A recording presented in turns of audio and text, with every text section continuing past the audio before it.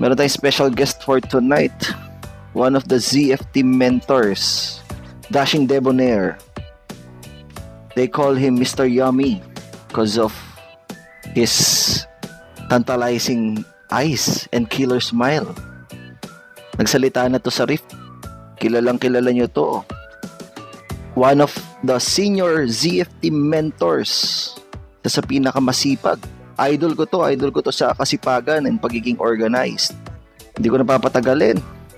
Let's welcome our friend, si Mesino. Mesino, salita ka naman dyan, sir. Good evening, good morning, guys. Salamat, Mr. DJ Kidlat, for having me today. Explain ko muna kung anong gagawin natin, Kasi, as you all know, kami sa ZFT, we receive a lot of messages, a lot of concerns, queries about charting, about how to handle emotions, minsan about what is love. Parang slam book na nangyayari. Mga tipong, kailan birthday mo, Kap? Mga ganun. Pero anyway, sabi ko nga kanina, we're gonna do something different. Pag-uusapan natin yung what's beyond chart. We're gonna focus on other topics and hopefully maging beneficial sa trading nyo.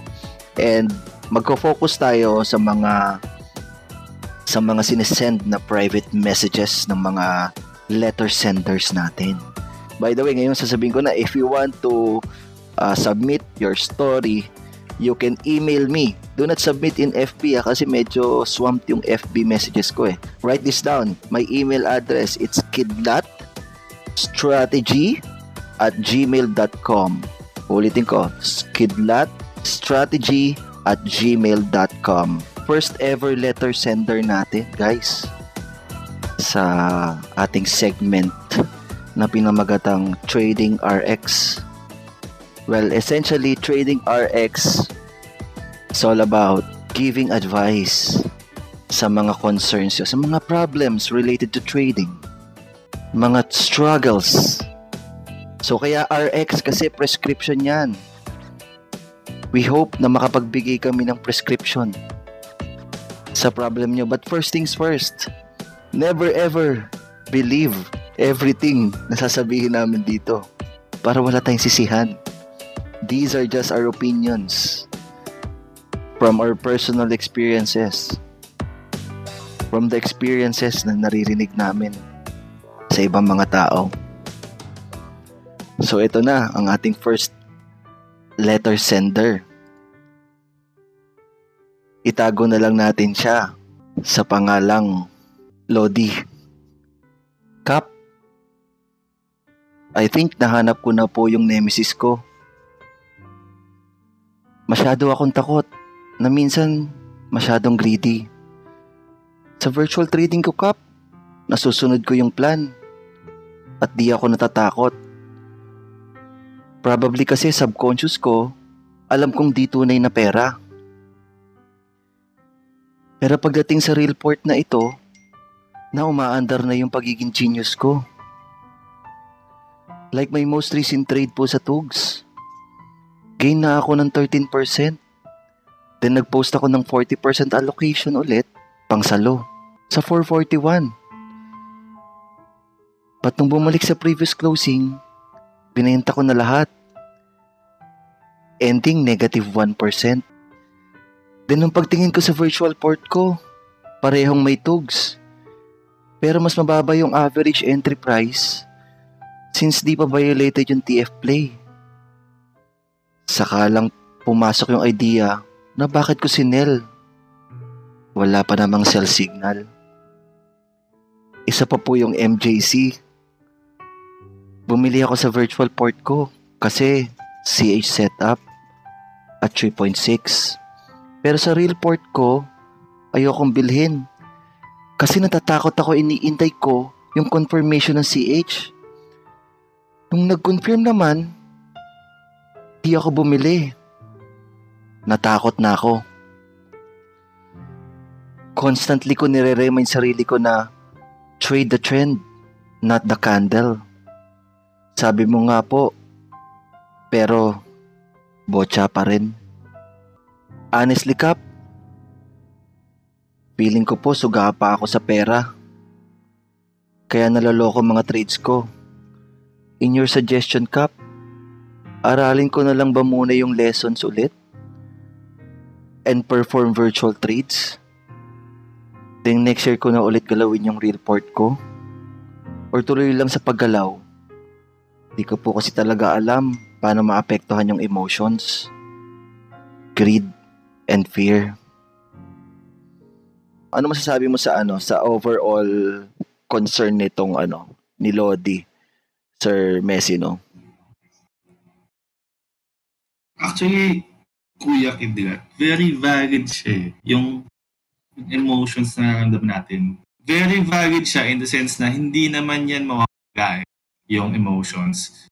So, important is we know yung emotions na feel natin as well as we know how to handle these emotions. Diba? Hindi naman tayo robot eh. Alam mo sinasabi mo sa amin lagi, diba, Kap? Yes, that's correct.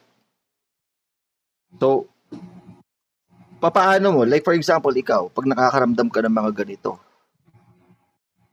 Kasi sa nakikita ko, itong trader na to, nakita niya yung he was able to see the potential sa dito sa TUGS, dito sa MJC. But ang nangyari, parang nag-gain na siya 13%, pero bumagsak yung stock, tapos nag-end up siya cutting his position, nag-incur pa siya ng 1% loss. So kapag ka ganyan yung nangyayari sa'yo, how do you handle your emotions?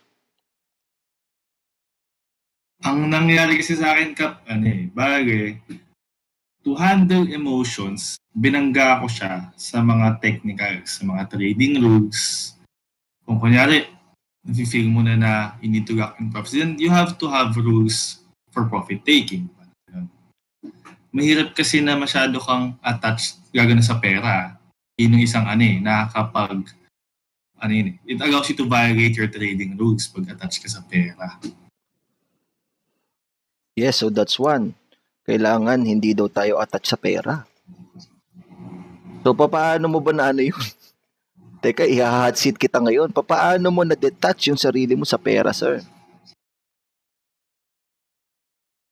Basically, anong nangyari is, I just look at trading as a game siguro. It's a game of following rules. It's a game of playing it. Tapos, reward mo na lang yung pera if you play the game well. Tapos, ang nangyari is, you have to have detailed rules, lalo na sa profit taking. Kasi, talaga ito parang 2 parts ang battle natin sa trading. The first half is yung buying, di ba? Tapos once you get over that hurdle, madali na lang yung pumili. The second half of the battle is yung selling na. So doon, madalas doon sumasabay yung mga tao. Kasi two sides of the coin yan . It's either your stock is going down, you have to cut, or your stock is going up. And dyan mapasok yung greed. You want to hold it ba? Or you want to take profits off the table na. Siguro, ang nakahelp sa akin is even before I enter the trade or I press that buy button, nakadefine na sa utak ko, sa mindset ko, kung anong klaseng trade yung gagawin ko sa kanya. Kasi mo confused pag during the trade, pabago-bago yung mindset mo. So, ang nangyari sa akin is even before I press the buy button, nakaset na agad yung mind ko kung anong klaseng trade yung gagawin ko. Kung TF ba yan? Or kung it's a quick trade that I need to sell on profit objective or on resistance. Kasi for example, kunyari ang ginawa ko is nakaset na yung mind ko na ETF ko yung stock na yun. Yung mga swing down niya, yung mga retracement niya, yung mga days where profits will be lost, tanggap ko na yun. Kasi nga, my mind was already set towards it. So parang ganun. It's all about preparing the mind for the possibilities that may happen. Ganun yung ginawa ko. Wow. Galing. Gandang sagot. Very juicy. I think it's very, very important talaga that we accept agad kung ano yung pwedeng maging outcome ng trade before we enter it. Kasi like for example, ako in my personal trading naman, ang ginagawa ko, ganyan din.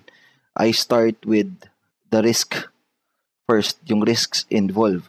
For example, 'di ba kunyari pag magpa-plan tayo ng trade, pinaplat natin kung nasaan yung cut loss point natin eh. And that will show us kung ano yung potential risk kapag hindi sinunod ng market yung bias natin. Ngayon, let's say ang sinabi ng trade na meron kang risk na let's say about 4% or 6% or kung ano man yan, kung 8%, or minsan value yung nakalagay dyan na pagka kinumpit na natin, nakikita natin sa mga trading calculators natin na ay pwede pala ako ditong matalo ng 20,000, 50,000, 100,000 or more.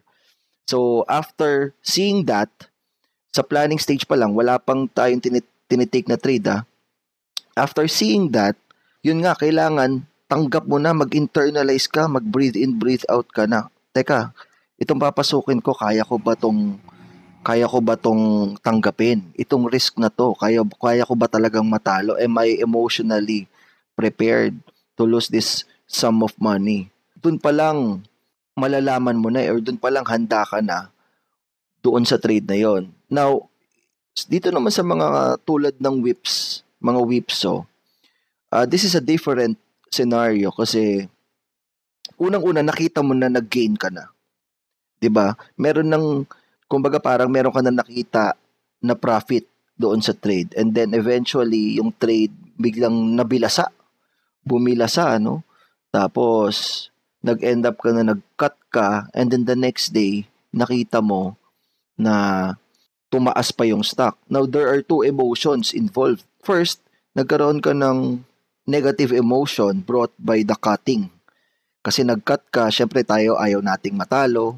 So nag-cut ka, medyo naging emotional ka. And then the next day, pucha, nakita mo pa na tumaas yung stock, that's another negative emotion on you kasi na-miss mo yung trade na naiisip mo, sana pala hindi na lang ako nag-cut.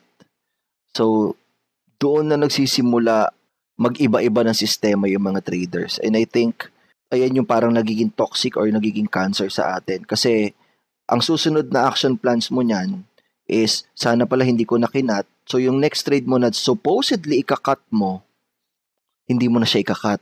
Ang mangyayari nun sa next trade mo, instead of hindi mo siya kinat, tapos tumaas kinabukasan, ang mangyayari, hindi mo siya kinat, tapos lalo pang bumagsak. And you'll end up cutting more. Agree ako doon sa sinabi mo, Sir Mesino, na acceptance. Kailangan tanggap mo na agad. Let's get to the point, ano?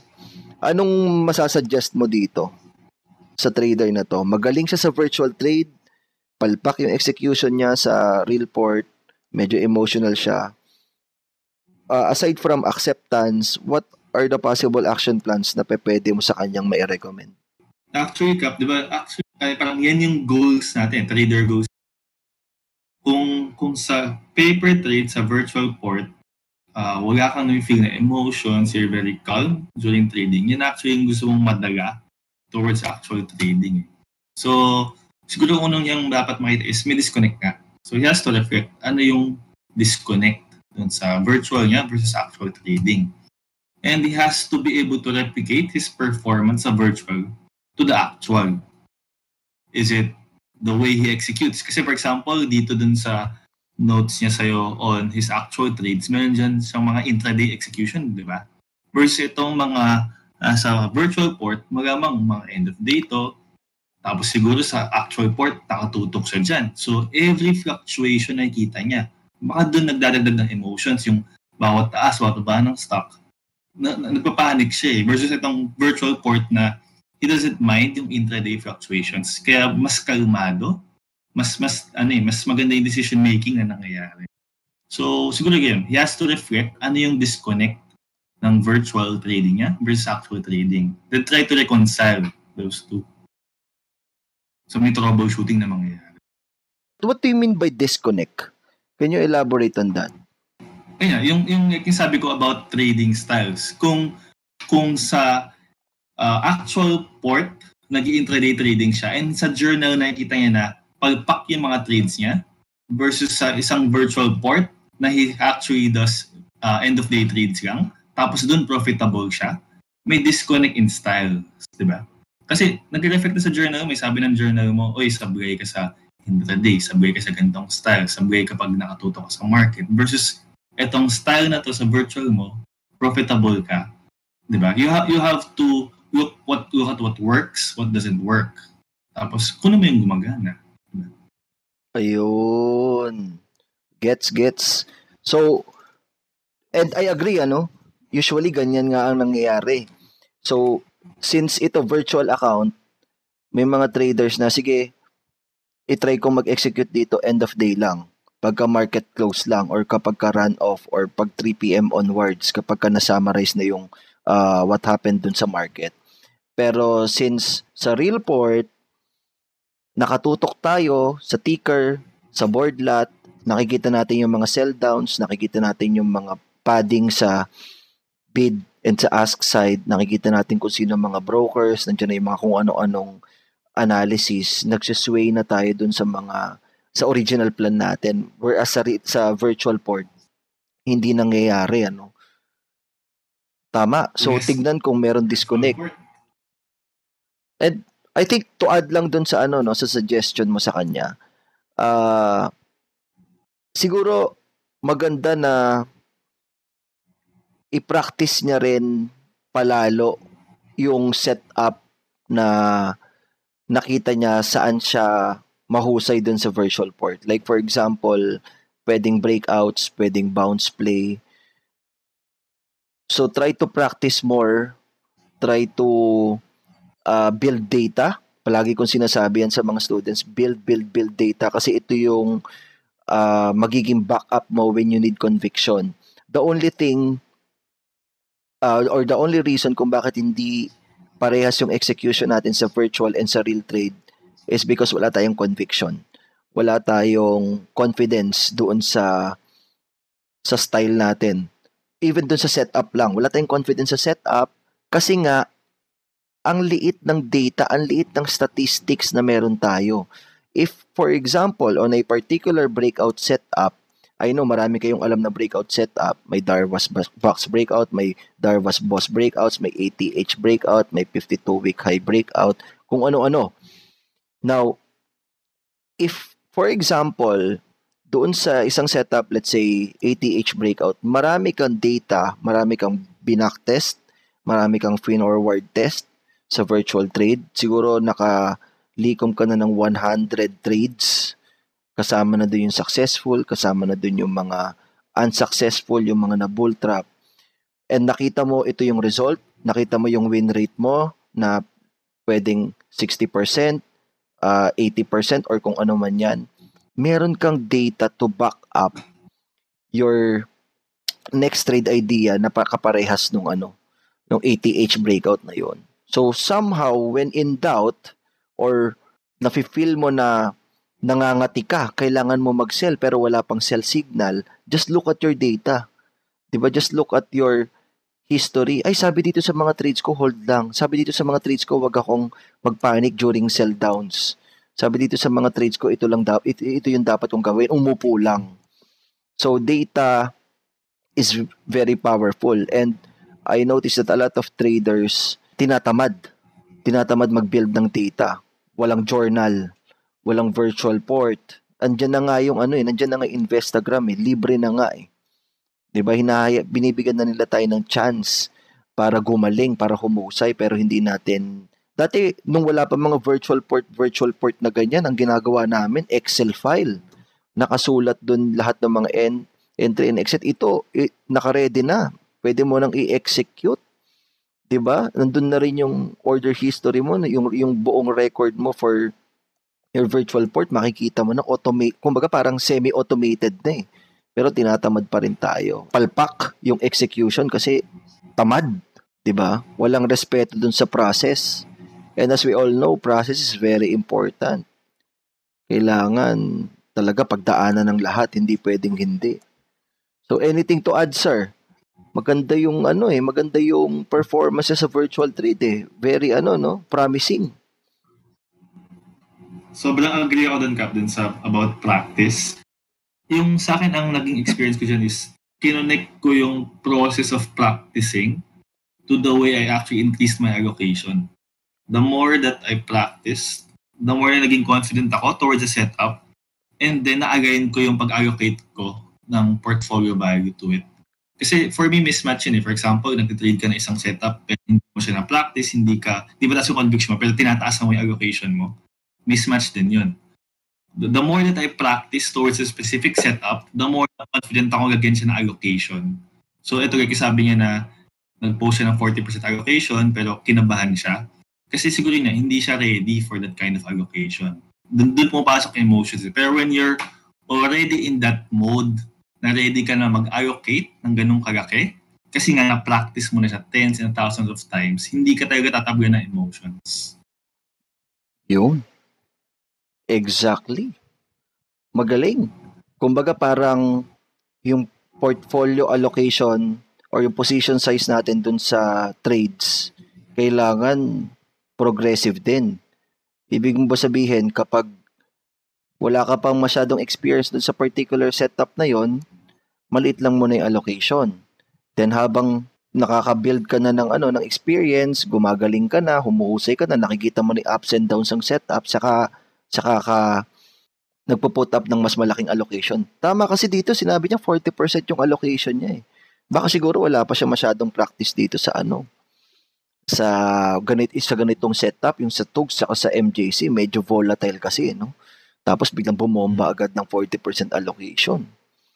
Diba? That's more than 1/3 ng portfolio. So, ibig sabihin, wag masyadong mayabang. Diba? Hindi ka agad magaling. Kumbaga parang pagka binigyan ka ng weapon ng mentor mo, binigyan kita kunyari ng handgun or ng sniper, pwede bang magaling ka na agad doon? 'Di ba? Hindi. Kailangan pa practicein mo muna. Magkaiba yung style noon, magkaiba yung practice sa handgun, magkaiba yung practice sa sniper. Hindi pwedeng pagkabigay sa'yo, ay magaling na ako dito, Kap, sigurado. Kasi minsan yung mga di ba yung tinuturo naman natin sa course are just theories, iba pag talagang actual execution na eh. So, talagang trust the process, and hindi lang trust the process, respect the process. Iba kasi parang maturuan lang na setup, ganito mag-trade ng ganitong breakout setup, ganito mag-trade ng ATH, ganito mag-trade ng board. Tapos execute agad all in. Diba? Walang respeto. Diba? Kailangan, we need to respect kasi papagalitan tayo ng market yan pagka So, to taper or to minimize greed and fear, acceptance, sabi ni Sir Mesino. Practice. Progressive daw dapat yung allocation.